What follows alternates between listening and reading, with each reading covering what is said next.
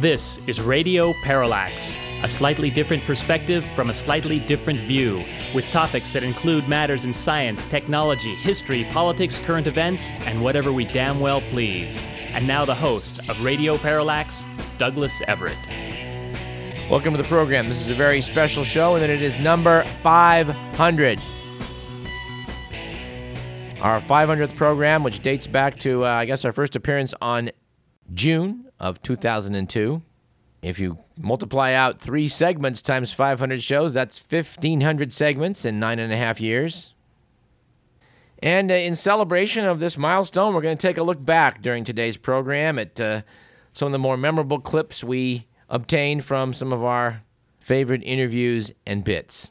I'd like to start off, and I'm sure Mr. McMillan will join me in this, in thanking KDVS for being there. This is a community-based, student-run radio station which dates back to the 1960s.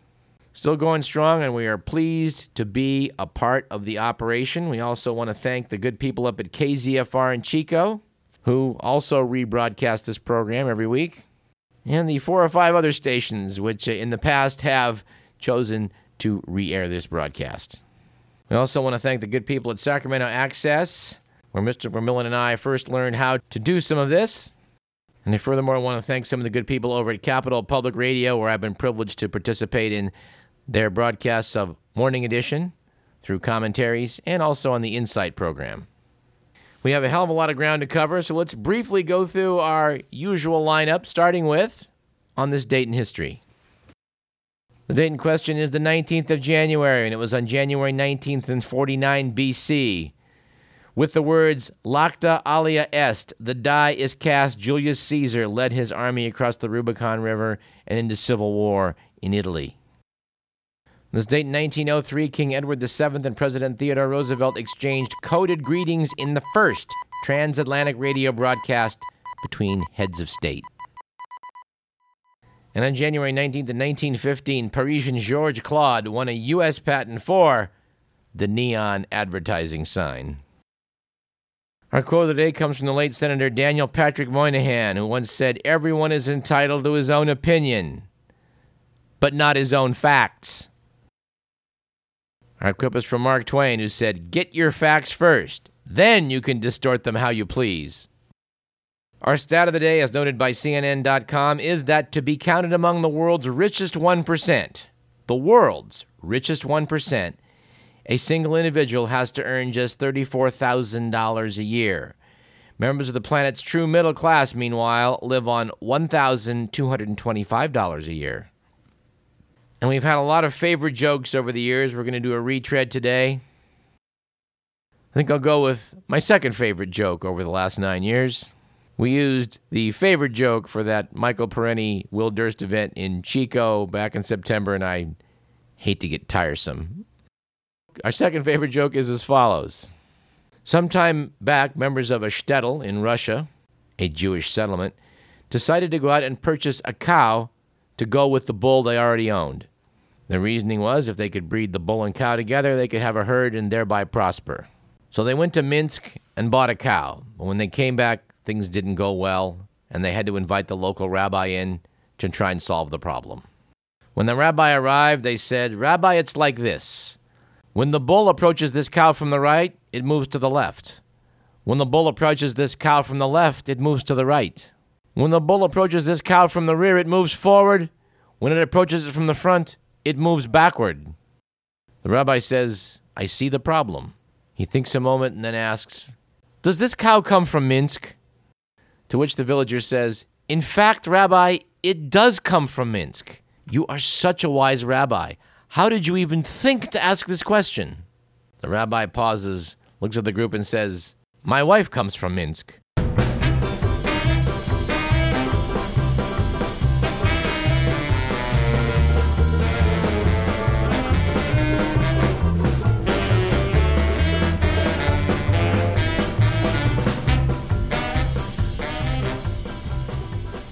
And now we go to guest number 1 on our program tonight. He was guest number 1 on our first show, so we think he ought to be guest number 1 on our 500th show. That would be quote, Alan Stanton, unquote. Welcome back to Radio Parallax, Alan.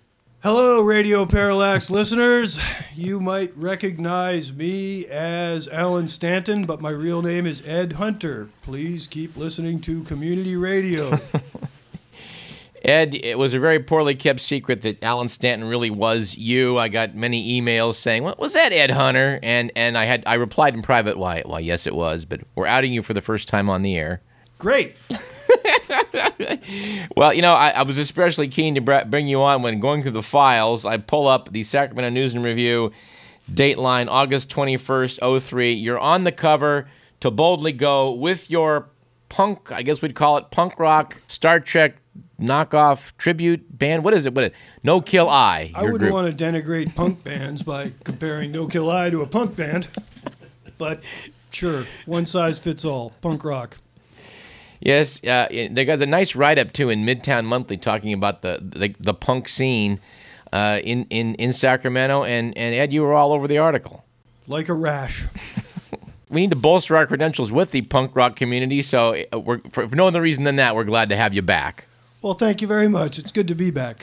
And, of course, we don't have a lot of time for today's show. We're going to try and cram a lot in. But, you need to come back here in 2012 and talk about more stuff, maybe more political stuff, since you seem to have your finger on the pulse of the local political events going on around here. I don't know whether you just absorb it by osmosis, but you seem to be knowledgeable. Yeah, I'd just like to see Kevin Johnson get booted. I think that's the extent of my political passion right now, is to see him on his way out. We'll have to interject that Ed Hunter's opinion, like all of those heard on this program, do not necessarily represent those of KDVS, our sponsors, or the Regents of the University of California. Or Radio Parallax. That too. Actually, we're with you on the get rid of the strong mayor proposal thing, but we'll save that for 2012. Ed, thanks for your contributions, and I'm sure you'll be back. Thank you.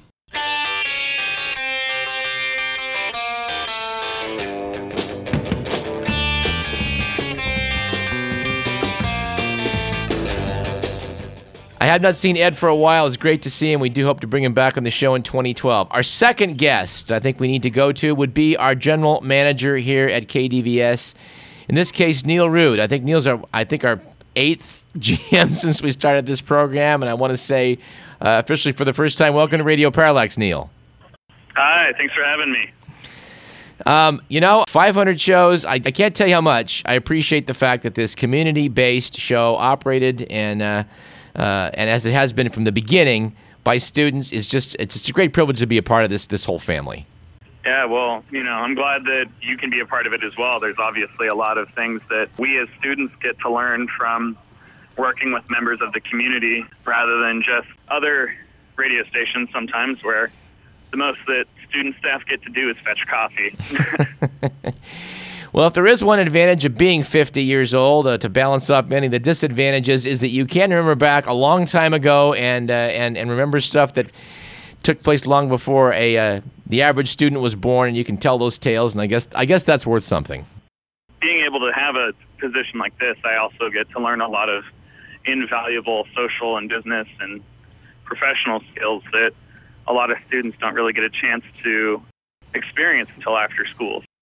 I know that we, being a community-supported program, we have to do our annual pledge drive. We're a little bit early to put a plug in for that, but why not? That'll be coming up in April, and we hope everyone will do their part. It's not too early yet to start saving up and make sure that shows like Radio Parallax can go on to do 600 or even 1,000 shows. I like that thought. We should point out, too, people can contribute anytime. They don't have to wait till April. No, you can always head to fundraiser.kdvs.org, and we do have limited kind of thank you gifts available throughout the year, but, if you go there anytime, you can go and pledge some money. Of course, if you want a snazzy T-shirt or something, you can do it during fundraiser week. And if you start saving up now, you can help make sure that we stay on the air next year. Yes, indeed. Neil, I know you're a busy guy and running around doing a bunch of stuff, but thanks for coming on to say hello, and I hope you'll won't be a stranger and come back in before your tenure expires, which is, I guess, in June or... My last day is the last day in May, so June 1st you'll have a new GM. All right, well, before you go, come on and let's talk about some stuff. I know the UC Radio Network and some other topics or things we could kick around, and by God, we should. Hopefully we'll actually have a UC Radio Network show going on before I leave. So we've got a news director that's pretty excited and making that happen, and the technology is there to where it's going to be super easy. We won't have to mail reel-to-reels to each other anymore. I'm excited to hear this and looking forward to talk about it some more. Neil, thanks. Yeah, congratulations.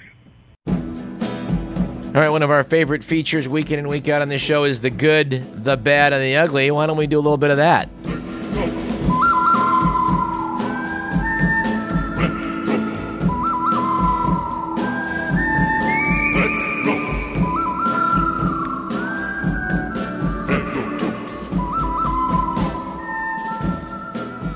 According to The Week magazine, it was a good week last week for anyone paying attention to Charlie Sheen, when Sheen announced last week that he'd given up his goddesses, quote, winning, unquote, and bizarre rants. Said Sheen, "I'm not crazy anymore." He went on to describe the new Charlie as a single dad who was devoted to his children and is, quote, much more rooted in reality, unquote. Well, one can certainly hope so. And it was a bad week for the government of China last week in the wake of a microblog site called Anti-Official Car Extravagance, which was apparently launched last summer, has pointed out that the Chinese government is spending millions on luxury cars for their officials. Apparently thousands of Communist Party officials drive $100,000 Audis, while police race around in Porsche SUVs and military officers drive $560,000 Bentleys. The bloggers have noted that the same government won't spend money on school buses. 21 kindergartners recently died in the crash of a van that was designed for 9, but was packed with 62. And we do expect the next few weeks to get a report on the status of driving in China. We do not expect to paint a pretty picture. Finally, it was an ugly week for common sense with the news that a Georgia middle school suspended a student for 4 days, no less, after inadvertently bringing a knife to school and promptly telling his teacher. Jack Person, age 13, told his teacher he found the small pocket knife in a school bag his aunt had bought at a yard sale. Said his father, "I could see 1 hour detention if they had to do something, but this is nonsense." We agree.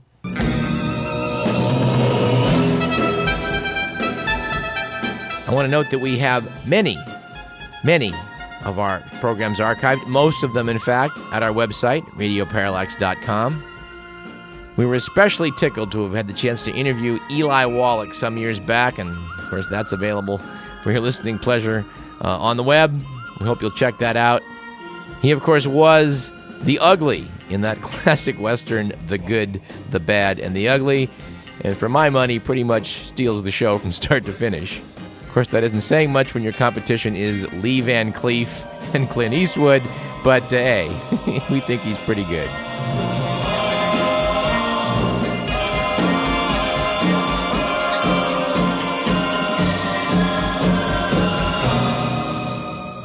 We have a lot of clips we want to run and a lot of people we want to talk to before this hour's out, and one person we want to add that list would be my former general manager here at KDVS, Stephen Valentino, who's somewhere in the top 5, I think, of guest appearances on this show. Welcome back to Radio Parallax, Steve. Oh, I appreciate that. Thank you, Doug. And I just want to be the first to say congratulations. What number are you up to now? 500, you said? Why, yes, this is our 500th show. I'm glad you read the memo. I hope at this point at least they triple your salary because they're not paying you enough. Yeah, By the way, how is it going out there, WNYC? We should point out that you have moved from being our general manager and former, we should also add KZFR DJ, to now working for the Leonard Lopate Show in WNYC in New York. Things are very good. The show is chugging along. It's about 15 degrees, so I don't go outside a whole lot. But otherwise, New York is shaping up great, and we'd love to have you broadcast out here, actually. You think I can score Liza Minnelli? I know some people. We could probably make that happen, Doug. And I hope someday you will tell the Liza Minnelli story on this show, which you've declined on numerous occasions. But one of these days, I'm hopeful. Yeah, one of these days, when I'm not concerned about my future employment, you'll get the full story. All right, well, if Leonard needs a rest out there in WNYC, you should pass the word along. I'm available. I will definitely do that. You're the top of our list, Doug. And let me just say that the phrase liberal media gets thrown around a lot in this industry, but you, my friend, are the real deal. Uh-huh. Yeah, I've always said the liberal media is like the Loch Ness Monster. I've heard about it. I just haven't seen too much evidence of it. Thank you for giving me that prompt, by the way. You're welcome. All right, Steve, keep up the good work out there in the Big Apple, and let's have you back on sometime before this year gets too far into it. I'm looking forward to it, and congratulations again, Doug. Thank you, sir.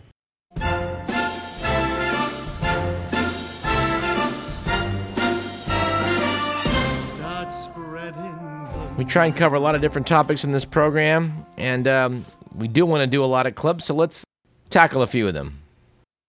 KDVS is, of course, affiliated with University of California at Davis. It's been our pleasure to interview numerous professors and others associated with this university. And certainly none more interesting than Dr. Larry Berman, whom we spoke with about his book, Perfect Spy, The Incredible Double Life of Pham Son An, Time magazine reporter and Vietnamese communist agent. The strategist Sun Tzu called spies the most important assets that a military force can have.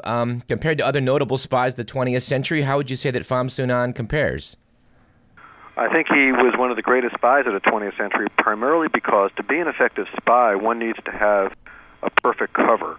And An had the perfect cover, both as a journalist but also as a friend of Americans. And it was something that the communists had really cultivated as early as 1955, 56, when the decision was really made to send An to study in America and send him to California so that he can learn all he could about the Americans. And one of the remarkable things about An's effectiveness is how well he blended in, not only with the Americans, because someone might say, well, it was easy to fool, let's say, someone at Orange Coast College where he was a student, but it was more difficult to fool a David Halberstam or a Neil Sheehan or a Stanley Carno, his closest friends.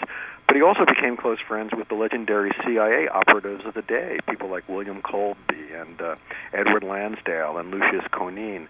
And, of course, he also fooled all of the South Vietnamese leaders, some of whom were his closest friends.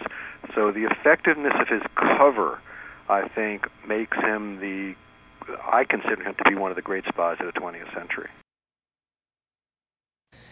An important part of this program has been the fact that we've had lots of local people on, people from my neighborhood who had something to contribute, or friends of friends who had something to contribute. When the great book and pretty good movie Seabiscuit came out a few years ago, someone pointed out to me that a man who had written Seabiscuit was local and available. It was Frank Sorcy, one of our favorites.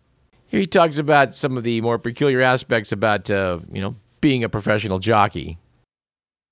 What's a hot shot? I don't know if I should be telling this or not. Maybe we might have to edit this. It's a little electrical prod, about 500 volts. Uh-huh. It's about as big as two little flashlight batteries, pen light batteries, like a cattle prod. You weren't using those in the race, were you? I had used them. Okay. But that's illegal, of course. Yeah. But they can't set me down now because I'm not riding anymore. Well, no, I think you're pretty much past the statute of limitations, Frank. Yeah, I think so. And it was the last race of the season. Uh-huh. And it was 12 o'clock midnight. And I had it on me. I used it. Mm-hmm. And I win the race very easy, no problem. Uh-huh. I had no problem. But then I had a strap to my wrist, and when I saluted the judge, my sleeve come down, and it was exposed. But he didn't see it. Lucky for you. Yeah, because I would have been ruled off completely, see. So that was kind of an experience with a hot shot. But they used to use them quite a bit. So there was really a lot of cheating going on, like they show in the movie. That actually did happen a lot. Yeah.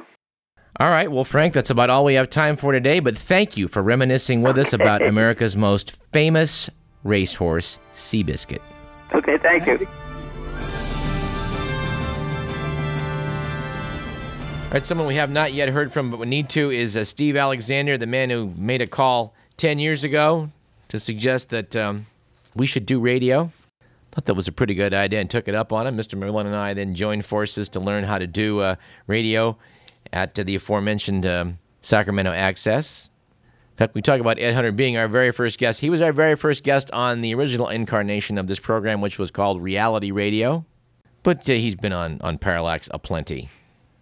At any rate, Stephen Alexander has promised to join us for our second segment. We hope he's a man of his word. And after a short break, we'll come back and see if we can't run more clips, assuming that Steve makes it. I'm Douglas Everett. This is Radio Parallax. Do not go away.